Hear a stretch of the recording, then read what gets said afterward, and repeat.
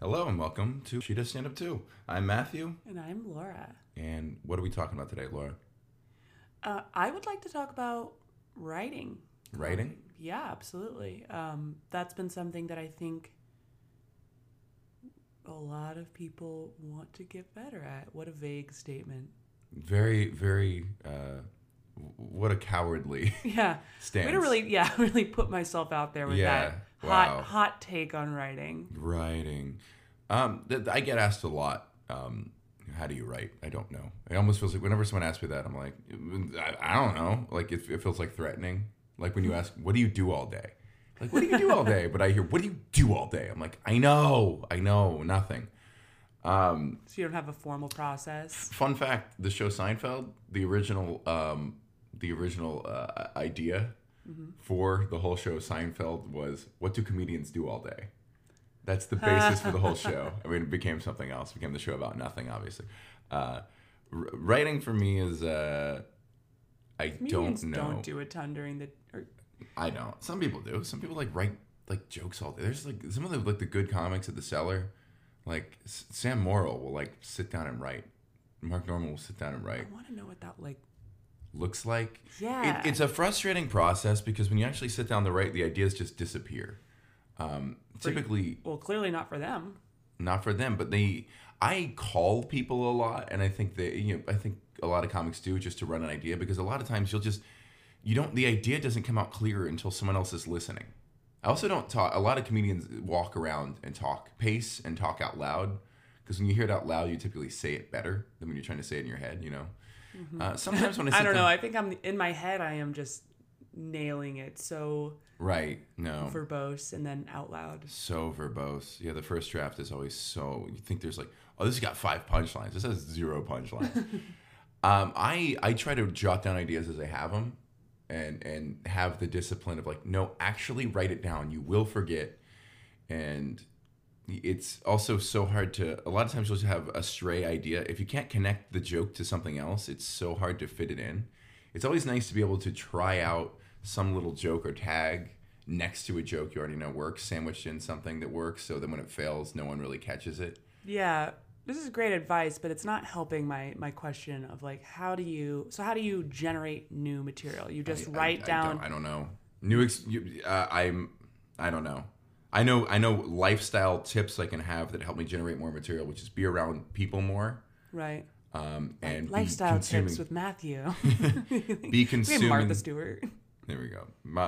Be consuming new information, which is why I like audiobooks. Right. Because it could be like, yeah, you could learn an interesting fact in like a nonfiction book, but you could also just hear a word and like break down that word while you're reading it, and you're like, that word somehow stimulates an idea that you had already. It can be very minute. It can be very macro. So your ideas just kind of come out of the. Sit down. Keep a good tab of ideas. I think you have ideas all around, but just write them down as soon as you have them, just to have them. Yeah, that's what I've been. And tweeting jokes. I tweet a lot of jokes. That helps me a lot because it holds me accountable to like producing them, and it makes me see the response. I'm gonna talk now. This is great because every time Matthew interrupts me, I get to call him out, and now we have a recording of it. Oh, he doesn't like that. Keep going. You had something to say. I did. And I got all distracted by that. No, I mean, I think that this has been something that I have some ideas that I've like developed over the last couple of months before even I was thinking about doing stand-up, when I was kicking around in my brain. But I don't have like a really formal process, and I'd be curious how people actually sit down and write. Like, do you just pick a topic out of thin air and then elaborate on it, or? I can't say I was part of the conversation, but I definitely eavesdropped on a conversation between Colin Quinn and Gary Goldman. I'm not going to say they were talking to me, but I was next to it, and I'll pretend like we're I'm buddies. going to eavesdrop on that all day. You see it in Colin's one of my favorite comics. You see it in his writing style of, if you're having trouble, force yourself to narrow down the idea. Colin will do a whole special on the Constitution or on New York City. Incredible. And he says you actually the more you constrain yourself, the more you generate. Yeah. I heard someone describe writer's block as it's not that you don't have any ideas, is you have too many ideas and you can't pick a direction to go. You're overwhelmed by the possibilities. Yeah. No, it's been interesting. So one of the things that's been going on for me is I have decided to take, or I'm in the midst of taking, a stand-up class, which I know is very, feels like a very big crowd divider on how comics feel about those classes. But I am a sucker for a syllabus. I just, if you're going to tell me an organized structure to do something, I will be there 100%. Yeah. So it's been great. It's been with Veronica Mosey. She's so great. And it's all been really focused on writing, which is part of the reason I've been very interested in other comics process with that. Hers has been helpful, actually. One of the things I wanted to do with this class was, first of all, see how a class goes down. It's been very interesting watching, people come out of the woodwork to try to be funny. And some of them are funny and some of them are so not. Yeah. Just don't get it. And maybe they will. I don't know if that's something that can change over time, but I'm like, got a long road ahead. Yeah. Not that I know, but people can switch. Especially in that first year, people go from having no idea what they're doing to it's been fun to get it. I've been hearing your notes from the class. It's more philosophical than I thought it would be. It's more of I think her you class and your personality particularly has been because apparently, she's a really big writing heavy. Like her perspective is that if you have some good jokes up there, you're like the act of performing them is secondary to the material. I feel the same way, but only because I can't perform. Well, I've never made a joke work without the words being there. Sure, yeah. And you just need to, if you're confident in your material, then all of a sudden your brain can open up to the performance aspect. Whereas if you're not confident in the material, then it'd be very difficult to act through it. I don't know. Probably some people can. But that was part of the reason I wanted to do the class with her, is that I'd heard that. And it's been really helpful. So I'm trying to write all new stuff. Not that I have all new. Throw away those 3 minutes. Yeah, we agreed it's like an 11 at a stretch. Yeah. But I have probably another 6 jokes that I've written through it. Are they all good? No, I'm sure they're not. I see you sitting and writing, which is cool. Yeah, so what are and you it's doing been in that process? Exactly. It's been really some of the stuff that she said is like focus on, first of all, in order to avoid being either hack or having a joke that someone else has already done, like just focus on writing personally. Amen. Yeah, I mean. So I love writing observational comedy, but it's so I don't think I'm nearly good enough to write original observational jokes. I mean, we're all just around the same stuff, so I would guess it's pretty well-trod subjects at this point. I was talking to the comic named Kermit, who I did a corporate gig with, and he was saying... Oh, yeah, he was saying... We did a Q&A at this golf course for the 4 comics who were on the show. Can you just describe the... Oh, yeah, it was a resort in South Carolina, a really, really nice golf course, staying in a really, really nice hotel. We did a clean gig. That's Albie in the back, shaking his ears out. Wow, you can really hear his footsteps. Stop walking. He heard golf. He heard ball? Golf ball? So we did this show. I had to do a clean 20 minutes for a, it was a golf course in South Carolina. So there was a distinct vibe to the crowd. I was very intimidated. It was also one of my first corporate gigs on a circuit that could be very lucrative. And I had to be clean. And it ended up being a very fun show. I feel very fortunate that I actually have a decent amount of clean material, so it wasn't that hard to shift gears. I didn't have to edit too much, and the other comics on it were great, and they have a lot more experience. They were older than me, and they have a lot more experience doing that circuit. You do have a lot of... it's not like squeaky clean by any means. It's clean enough for that, though. Yeah, exactly. Yeah. Which would be useful. And the political stuff went over well. Because my political stuff is kind of middle of the road. Or my political stuff is written to think that I'm on your side.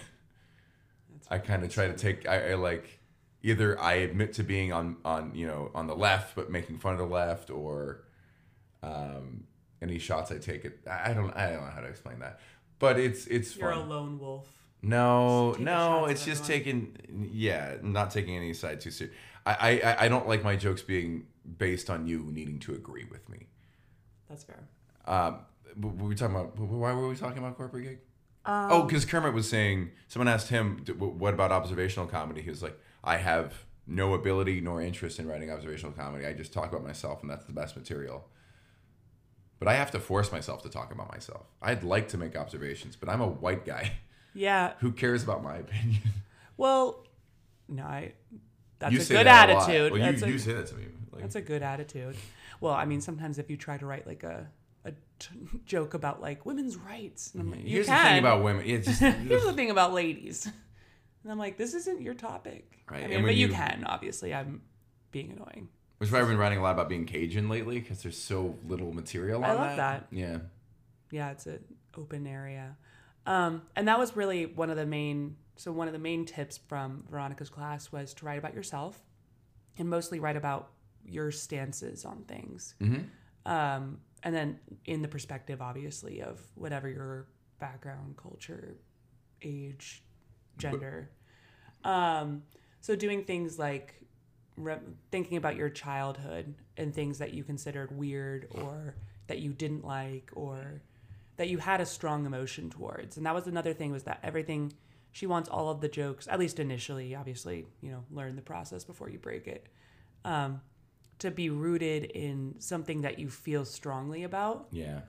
Like it's either annoying to you or you hate it or you even love it, I guess, a lot, though the negative ones tend to seem to have more funny stuff attached to them. Yeah, for some reason, jokes have to be... I have this belief that they kind of have to be negative in some way. And that's why it's really fun to... Well- because I try to spin my jokes from what am I excited about? What am I happy about? I hear you, but yeah, absolutely. I mean, I thought at first that they would all have to be negative, but then one of the jokes that I'm happiest about that I've come out of the class with is about loving jury duty. Yeah. I'm not going to say any more about it, but... Ooh, stay tuned. Come to an open mic in New York City to see that bad boy live. Come see it at Climate Lounge. That's interesting. Yeah, I think that's just a new trend, because if you look at old comedy, most comedy was, you know what sucks? And so much of comedy was also, you have to agree with the premise. So much of, I feel like somewhere there was a turn, and I want to say it was with Louis, of, I'm going to take a stance counter to what the common feeling is on this subject. I'm going to say something opposite of how most people feel, and then try to get you on board using some kind of convoluted logic. My joke is, I like high rent. That's one of my opening lines to a joke. Right. Yeah. And that just gets people's attention.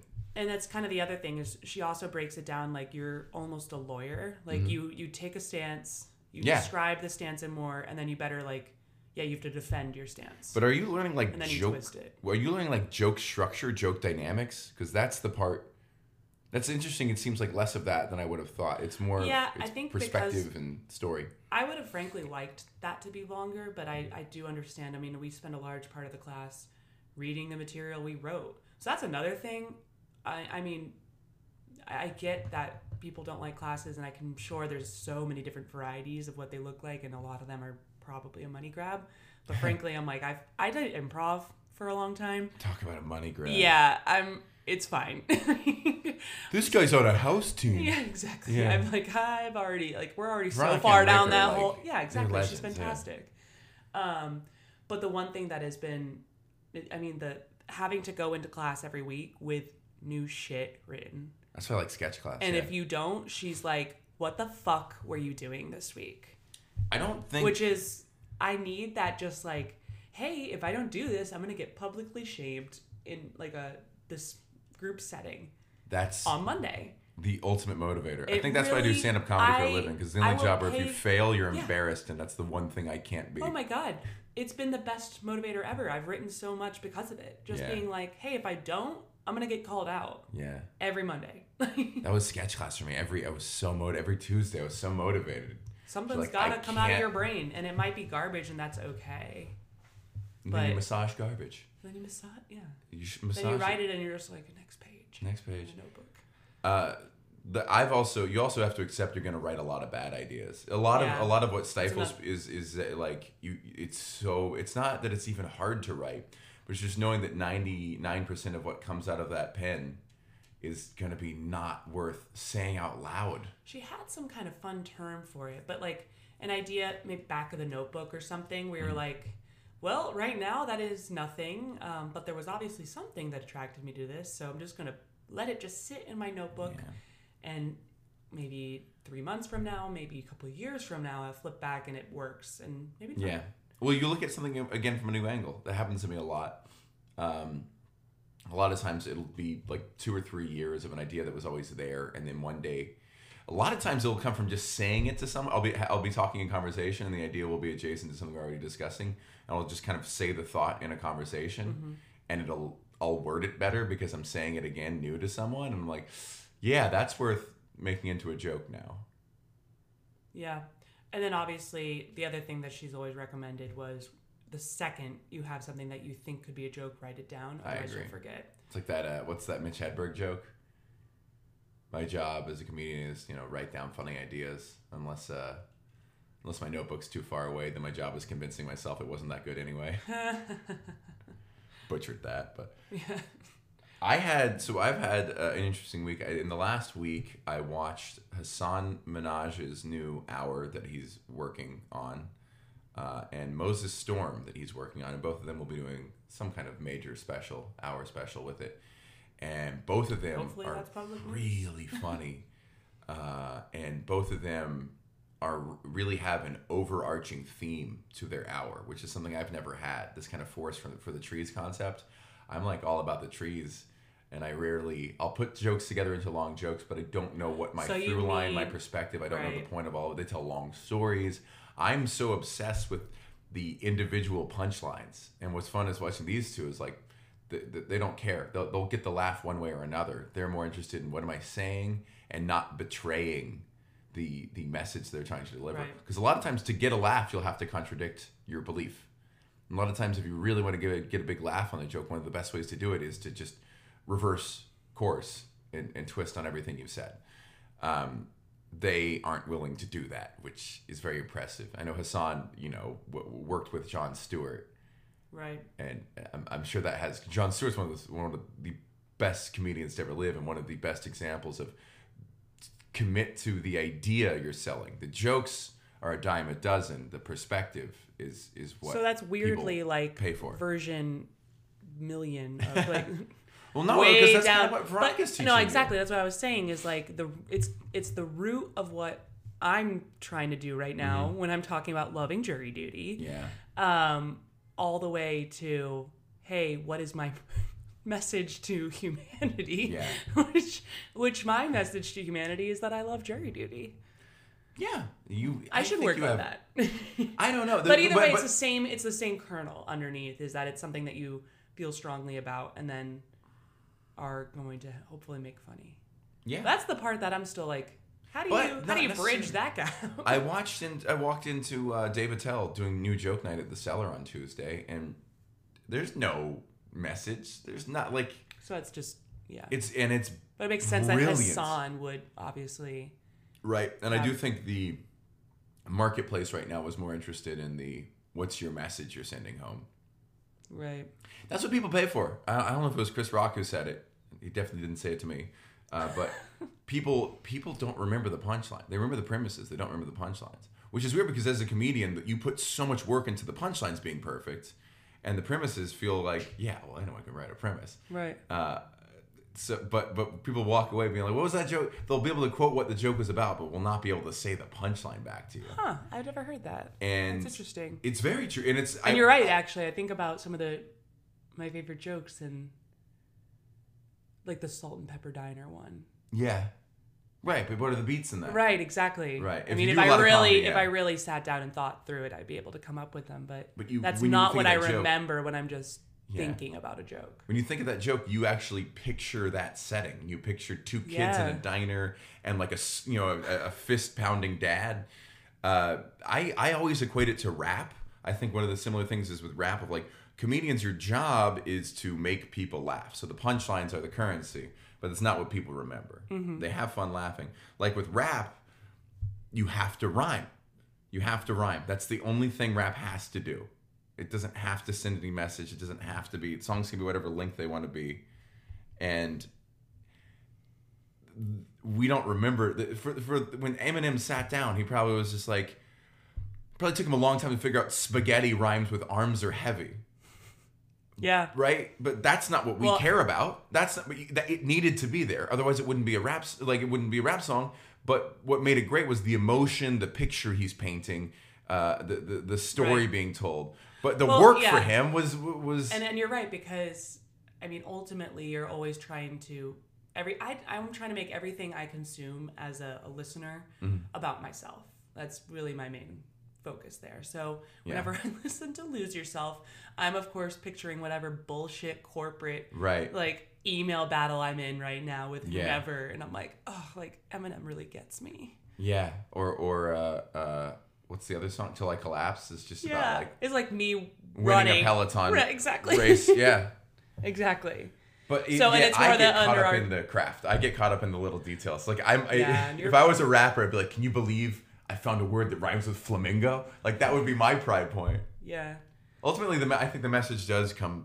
You do have a message, but I think you're more just... by accident. It's not like a I use premise. I mean, premises are just a framework for me to fix punchlines too. Right. Which is so backwards from how I should be doing it, I feel.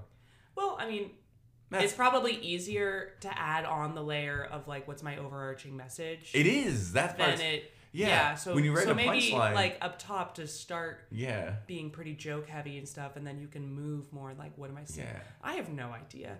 I'm going to really I would love to have any of these. Problems? A message or a joke. Right. Well, in the early stages, right now. Yeah, in the early stages, it is just about getting laughs. That's all you need to be doing for the first couple years. And then I think you'll naturally insert your style and message. But the beats, that's... I hope to get to worry about that one day. One day. That's the goal. One day. But it's hard. I mean, one thing that I think this has been a really, really tough month for me with work. How much stand-up have you been doing, Laura? Not as much as I'd like. No. Well, especially, I've had this class, so, like, quite a bit of writing in it. But performance-wise, it's just... You know, I work a corporate job, so I work from home, which is great, and so it's pretty adaptable in a lot of the time. But there are definitely times of year where it's not, and this is one of them right now. Hopefully, I'm out of it. I think I'm almost done with this. There's a couple projects wrapping up, but you used to. You didn't have a job like yours. I had a 9 to 5. Yeah, but it was stressful, but not a huge workload. I mean, my job also. I need to just be better about putting limits. But that's a whole other conversation. But I wanted to talk to you about, like, I know you worked full time for a pretty good chunk of you didn't go full into comedy for quite some time, right? Or maybe not timeline wise, but like you moved and stuff and like kept working. And can you just talk about... I did. So I was working a 9 to 5 finance job when I started comedy. And for the first 3-4 months, I was kind of just doing like one spot a week. On average, and then somewhere, I don't know exactly when it turned, but I realized there were more mics. There were mics every night of the week, and I thought it was like, I realized it was like swimming of like, just do the most reps and you'll be the funniest. So it became my goal to do as many as I could. Why did you realize that? Did you see someone who was just grinding and getting a lot better and you noticed? No, but I think I just listened. I don't know. People tell you that. They're like, it's just about repetition. And I was like, I didn't want to believe it because I wanted to be lazy, and then something flips where I was like, this is a game now. This is a game where I do the most sets. It doesn't matter if they're good or bad. I just do the most comedy. And it's always so magical to me. Of like, you do more comedy, you get better. You don't even feel it happening, even if you're not consciously focusing on getting better. You should focus on it, but even if you're not, you just get better by sheer repetition. Did we do the skydiving analogy already?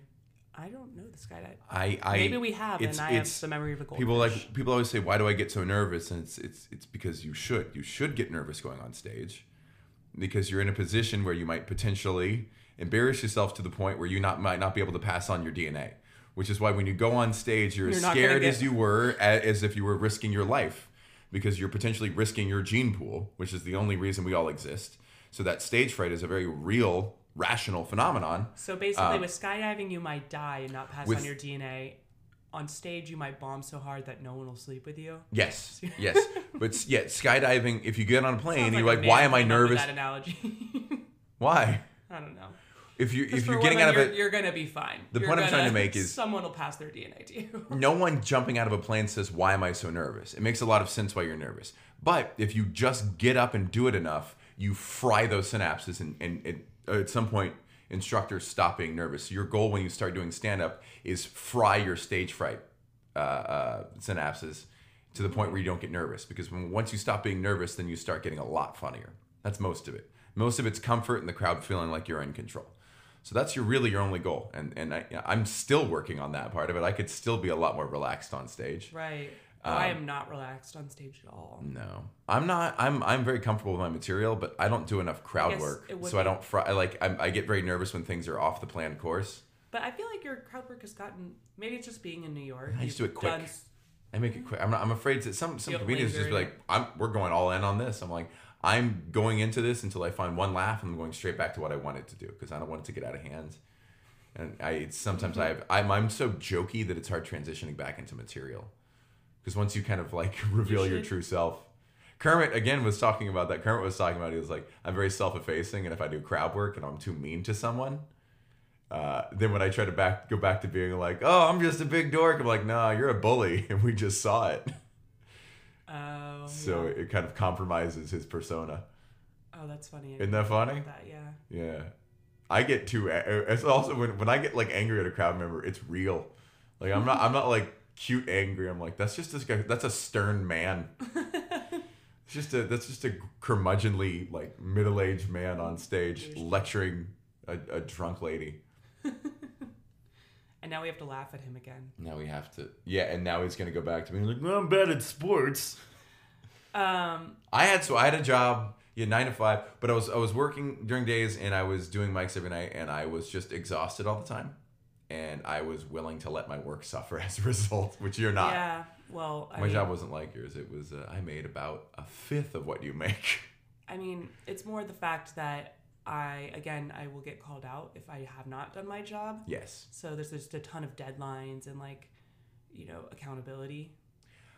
I was more creative when I had a day job. Yeah, that's one thing is that we were talking about like being able to root jokes and emotion. Certainly a lot of things I feel passionately about as a result. Like how much I hate certain email etiquette and stuff like that. One of my like crowning jokes, one of my jokes I did on my first TV set was about just like being frustrated with the secretary at our office because she was older and just didn't understand technology. Yeah, exactly. Why does it not work when I do it? Because I changed the settings to fuck with Sharon. That joke. That was a good one. It's silly enough. Simple, but it was simple. But I also... I have the same perspective. Another thing that really got me through all of it, which you don't have, was I was working in finance. I was studying to be a chartered financial analyst, which is this ungodly test. It's like a test, 3 years of tests. And you basically have to cram in 3 college courses into each test in your spare time. So I bought this big book. I paid for the test, and I was going home and studying. I remember I was studying for a few weeks, and then I got booked for Adam Devine's house party. Remember, I just closed the book and just never opened it again. Oh, no. But it was all this work, and in my mind, I was like, it was so frustrating. Like, all this stuff I'm doing and learning during the day might be completely useless, and all this stuff I'm learning and doing at night might be completely useless. I only get to do one of these in the long term. I don't know if I'll succeed at comedy, so maybe finance will be my living, or maybe comedy will be, and I'll never think about finance again. Right. So the only way I could make it all feel worthwhile was I constructed a financial analyst correspondent for The Daily Show, whose voice I would write. So I tried to make my jokes kind of in this persona, and I wrote, I think, like 1 or 2 sketches to film about being the financial, and it was kind of this character, a little bit based on John Hodgman's Evil Billionaire, but of like this really callous Wall Street bro with who loved money and had no regard for humanity, and facetiously defended the practices of big banks, and it allowed it all to feel like it was for something, and that got me through it. Combining the two made me feel like nothing was to waste, and psychologically I was in a lot better spirits when that happened. I love that concept, and I'm trying to think right now how I could do that with my job, but... Well, write jobs about tech. Like, look at what's it? Goldman Sachs Elevator, is that the Twitter account where it's some overheard Goldman Sachs? Yeah, I'm sure there's a tech version. A lot of people will like do comedy accounts based on their day job, and you want to connect with an audience. But it's weird because you have something I don't. I mean, I work from home though, so it's like all so of do my. a lot of people. Yeah, you're right, and I guess we're not that special, right? Like your most audience members at the Comedy Cellar have a lifestyle like yours. Have similarities more than you'd think. That's interesting. That's something that I should definitely think about. Yeah, I'm jealous of that. I'm not jealous of your whole life. It's exhausting, and right. You cry a lot. Right. Sometimes, if I get one of my engineers only gets after mad you hang at me. I know.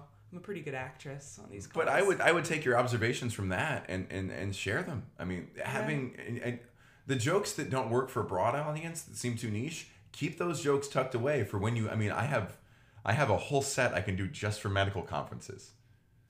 I have a whole set I can do just for Jewish community centers. So I work in cybersecurity, so I'll have like a pretty refined We talk about tech as being an industry. Control. Tech is just going to be most jobs. Like in the next 20 years, we won't refer to things as tech. Yeah. It's like being on the Death Star, being like, I work in tech. I'm like, yeah, we live in a when you say tech, that's such a broad category. Right. Still. Like, you mean involving computers? Like fucking everything? Literally all jobs. It's like tech and knitting. Those are the two industries. Knitting. Yeah, like even like farmers have tech. Yeah, absolutely. Absolutely. Yeah. It's like apps for them. So maybe combine the two. And I would stay out every night until I would usually go to sleep at 1. I had to be at work by 9. So I remember if I could be to sleep by 1, it was a good night. If I was to sleep by 2, it was going to be a bad day. And then I would swim after work every day. And the biggest downside of all of it is I was always grumpy and tired. I was always very frustrated and angry from being... But I was 23, 24, 25. Oh, so you had unlimited energy. That's one thing. I thing. didn't notice. Yeah. And I was so... You can bounce back from anything. Excited. Like, it was like... Such smaller things meant so much more. Being like, I have a feature week, or I was like, I'm hosting at the Improv in 6 weeks, right? And I'd circle out my calendar, and everything would be like, oh, see if I can get a new bit working by then. It was just adrenaline. Like every week there was a new thrill. Or the contest is coming up. Or this week I'm going to Dallas, or I'm doing spots in Austin this weekend. Mm-hmm. My boss was chill with it. I remember for the first time my boss saw me perform. He came to a show. It was a good show. It was at the Improv. It must have been a Sunday night. And I remember after I got off stage, I texted him. I go, am I fired? Because I was really afraid he was going to be like offended. And he was like, he loved it. He was so supportive of it. That's so cute. My boss, he's very excited about me doing this, but does the same thing, like wants to come to a show. And I'm like, no. First of all, cute. Like, I mean, I'm not going to have you come to a mic in New York. Absolutely not. Goodness. Yeah. But maybe in like a couple of years. If I'm going first on a show, I don't like to invite someone. Yeah. I want them to see me at my best. You were so self-conscious about that. When we first started dating, Matt, I lived in Austin, and so Matt came out and was doing shows, and like on the first night we went to dinner, and then I knew you had early morning practice. It was like, yeah, sucks, you got to go to sleep. And I was like, no, this guy is, first of all, time out. Like, we're going to have dinner and then he's going to try to bounce. Like, that is not how my dates usually go. I was like, no, I'm coming with you. Ass. No. Excuse me. Yeah, so we went to True Food in Austin on I love True the lake, or the river that's actually a lake. Yep. And I remember it was walking distance to the Velve, where I was doing like a 20-minute set. I was like featuring. You had a good spot there. It was a good spot, but it was a small crowd. So he's like, I have a show, and I was like, oh, I'm gonna come. I'm gonna come to the show. And he's like, you were like, you don't have to. No. It's totally fine. I was like, no, I'm coming. It's not. I wasn't asking. I did just okay. I remember I did just okay. Great. I did fine. I did at best good. But it was one of those. I've seen you have better sets. The most frustrating performance because it was just good. I always say, bombing isn't the worst thing. Doing just okay is way worse than bombing, because in your mind it was a kind of set where it was like you could think this is the best I am, You could believe this is the best I am. If I did any worse, you'd be like, he's probably better than this.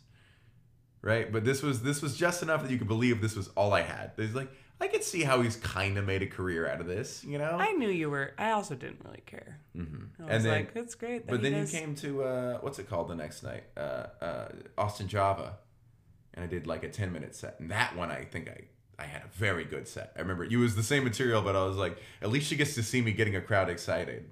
I guess, yeah. That was we had been out on Rainy Street for most of the day. Matt also does these Carson show with Matt does these Brenda puns, O'Grady. the Monday Punday binder that you would carry around. You still carry around a lot. And it was our, I guess, second night, yeah. Yeah, and he came to a bar with a bunch of my friends on Rainy Street with the binder. I was like, I had shows that I always bring my binder. I know, it was really, I mean, now in retrospect, I'm like, makes complete sense. But at the time, I was like, what? I made them. What's happening? I made them do a Rorschach test. Bar of these like pun drawings, which actually it was really fun, but it was unusual. You were an unusual man. Well, that's when I made friends with all your friends. Yeah, Rona and I really connected over that. Yeah, they were really into it. It was fun, but it was definitely like not a typical date. And then we went to his show, and I was like, all right, this may as well happen. So back to LA with you. I'm gonna stay in Austin. What are you experiencing with balancing work and trying to do open mics right now? Because a lot of what happens for you is going to open mics is so. If you've had a bad day at work, I see this like an open mic. You're more likely to have a bad set than a good set. Yeah. So why would you want to have a bad day and then go wash it down with another? Well, and I think that's been what I've been trying to figure out the best way to balance it, because there's definitely times at work where I'm like, you finish the day and you are emotionally drained. And oftentimes I'll work, like, that'll be a good time for me to work out, like, right after the day kind of wraps and work. And just, it's a good cleansing thing. It resets my brain. And I'm like, okay, no, I don't really care about all that stuff. Yeah. And that helps me go and do a mic. But I think this month, just because it's been, like, really, like, a lot, really, really excessive, which happens. You know, you have projects that come through. It's not a huge deal. It goes away. It's temporary. But I have not been able to reset. So it's been really difficult, because I'm like, if I go have a bad set at a mic, I'm going to have a breakdown. Yeah. But then it's like this weird guilt. Does that ever go away? Every time I don't go, I call it the itch, the itchiness. Yeah, when I go like 3 days without like stand-up, I just feel itchy. Person? Like, yeah. I'm like, wow, well, you really failed, Laura. You haven't gone to your stand-up set tonight. It's like exercise. And yeah, it kind of does feel the same way as if I don't work out. Of like, what idea did I have today that I didn't try on stage that I'm going to forget to have forever? What material did I lose? That's why you got to write it down. Yeah, but there is. I do have a feeling. Full circle. Coming back to writing, there is a thing that happens of some jokes I work on for years and never happen, and then some jokes I think of that day and try them on stage, and they become like bits I do for years. Yeah. Because I had the passion to try it that day. If you wait a little too long, you start being like, "Oh, is it really that funny?" I don't know. Like, well, nothing's really that funny when you overconsider it. But if you got, sometimes you just got to have that blind. I'm gonna fucking try. My though it was your idea. My Queer Eye joke, I remember I tried it on stage, just the premise, and it got a laugh. And then I was like, well, that was really fun. The crowd really connected with the premise, though I can't say there was really a punchline there. And then I was just so excited about it, I wrote the punchline the next time I did it. What's funny is that premise is more of a groan laugh of, like, recognition. Yeah. Because when you do that full joke, it's always like, they laugh, but they're all like, oh, like, you know, I get cheers ridiculous. Or I get claps. Women are like, yeah. Or people are like, ugh, like. Either it's like, oh, you ruined that show for me, or yeah, he's right, or yeah. But then the punchline. The punchline's like, a punchline. Bring them all back together. Yeah. That's 2 punchlines. So what do you think I should do as far as work? Do you think I need to be tougher and just go to more mics? I mean, I'm going to do whatever I want. I mean, my attitude is going to be garbage yardage for the first couple of years. Garbage yardage. Yeah. But then there's also the balance of, like, mental well-being. Yes. There's too much. The one thing I hate about open mics, not the one thing, there's many things I hate about open mics. One thing I hate about open mics is there's this general attitude that you need to be depressed and unhappy to be funny. I hate it so much. It's prevalent through all of art. Right. I think so. Ron Funches is someone who I've talked to about this. I I've listened to about this. But he says, why do you want to be an unhappy person? You're not funnier when you're unhappy. I mean, the joke should be from a place of self-deprecation because that makes other people feel less alone. But ultimately, like, you want to be like a... When I'm on stage smiling and having a good time, I do a lot better. That's a good point. I mean, I don't think there's many comics that I've seen go on stage and just look genuinely upset. And I'm like, this is a good time for all of us. I can name one. Lenny Marcus is just pissed off on his whole... He's one of the strongest comics at the Cellar. He kills as hard as almost anyone. But the fact that you're like, I can name one. I can name one. And I'm sure there's a bunch. But he's also... I mean, Lewis Black kind of like, his whole thing is being an ing. But it's always... But those are people who seem powerless to do anything about it. It's always like a little nerdy guy who's like, you know what I fucking hate? And it's also just I look like I could do something about it. Like, it's like, I never feel like if I had a conversation with him, he'd still be mad. Yeah. You know, like if you like pulled him off stage, he right. wouldn't be like... Exception that proves the rule. I think you need to have a life and you need to be like a reasonably happy person outside of comedy to make comedy work. Though sure I do believe at the beginning there's no balance. When you're open micing, sacrifice that balance. And then years later you have to learn. I mean, you learned that with swimming. You had to learn how to have a life because you saw swimmers who were just swimmers. And at some point, it actually hurts. Yeah, you're swimming. Or if you care too much, it almost is bad. Yeah, like you won't eat ice cubes. We had a friend who was a swimmer who wouldn't eat ice cubes because it was a waste of calories to bring down. Oh no, I don't know about that. I know I had a friend who wouldn't eat ketchup because of the calories. Oh, okay. That's a whole other. That's a whole other dark side of sports. A whole nother. That feels like a good place to end. That feels like a good place to end. No ketchup. That's if we've learned anything today is ketchup is just sugar powder water. Yeah, it's delicious. Okay, well, what are we talking about next week? Are we doing this weekly? I mean, it's been kind of week and a half-ish, averaging or so. No. I am going to some mics today, so I'm going from here probably in a couple. Like I'm gonna work out and then go. And then, so I'll report on those.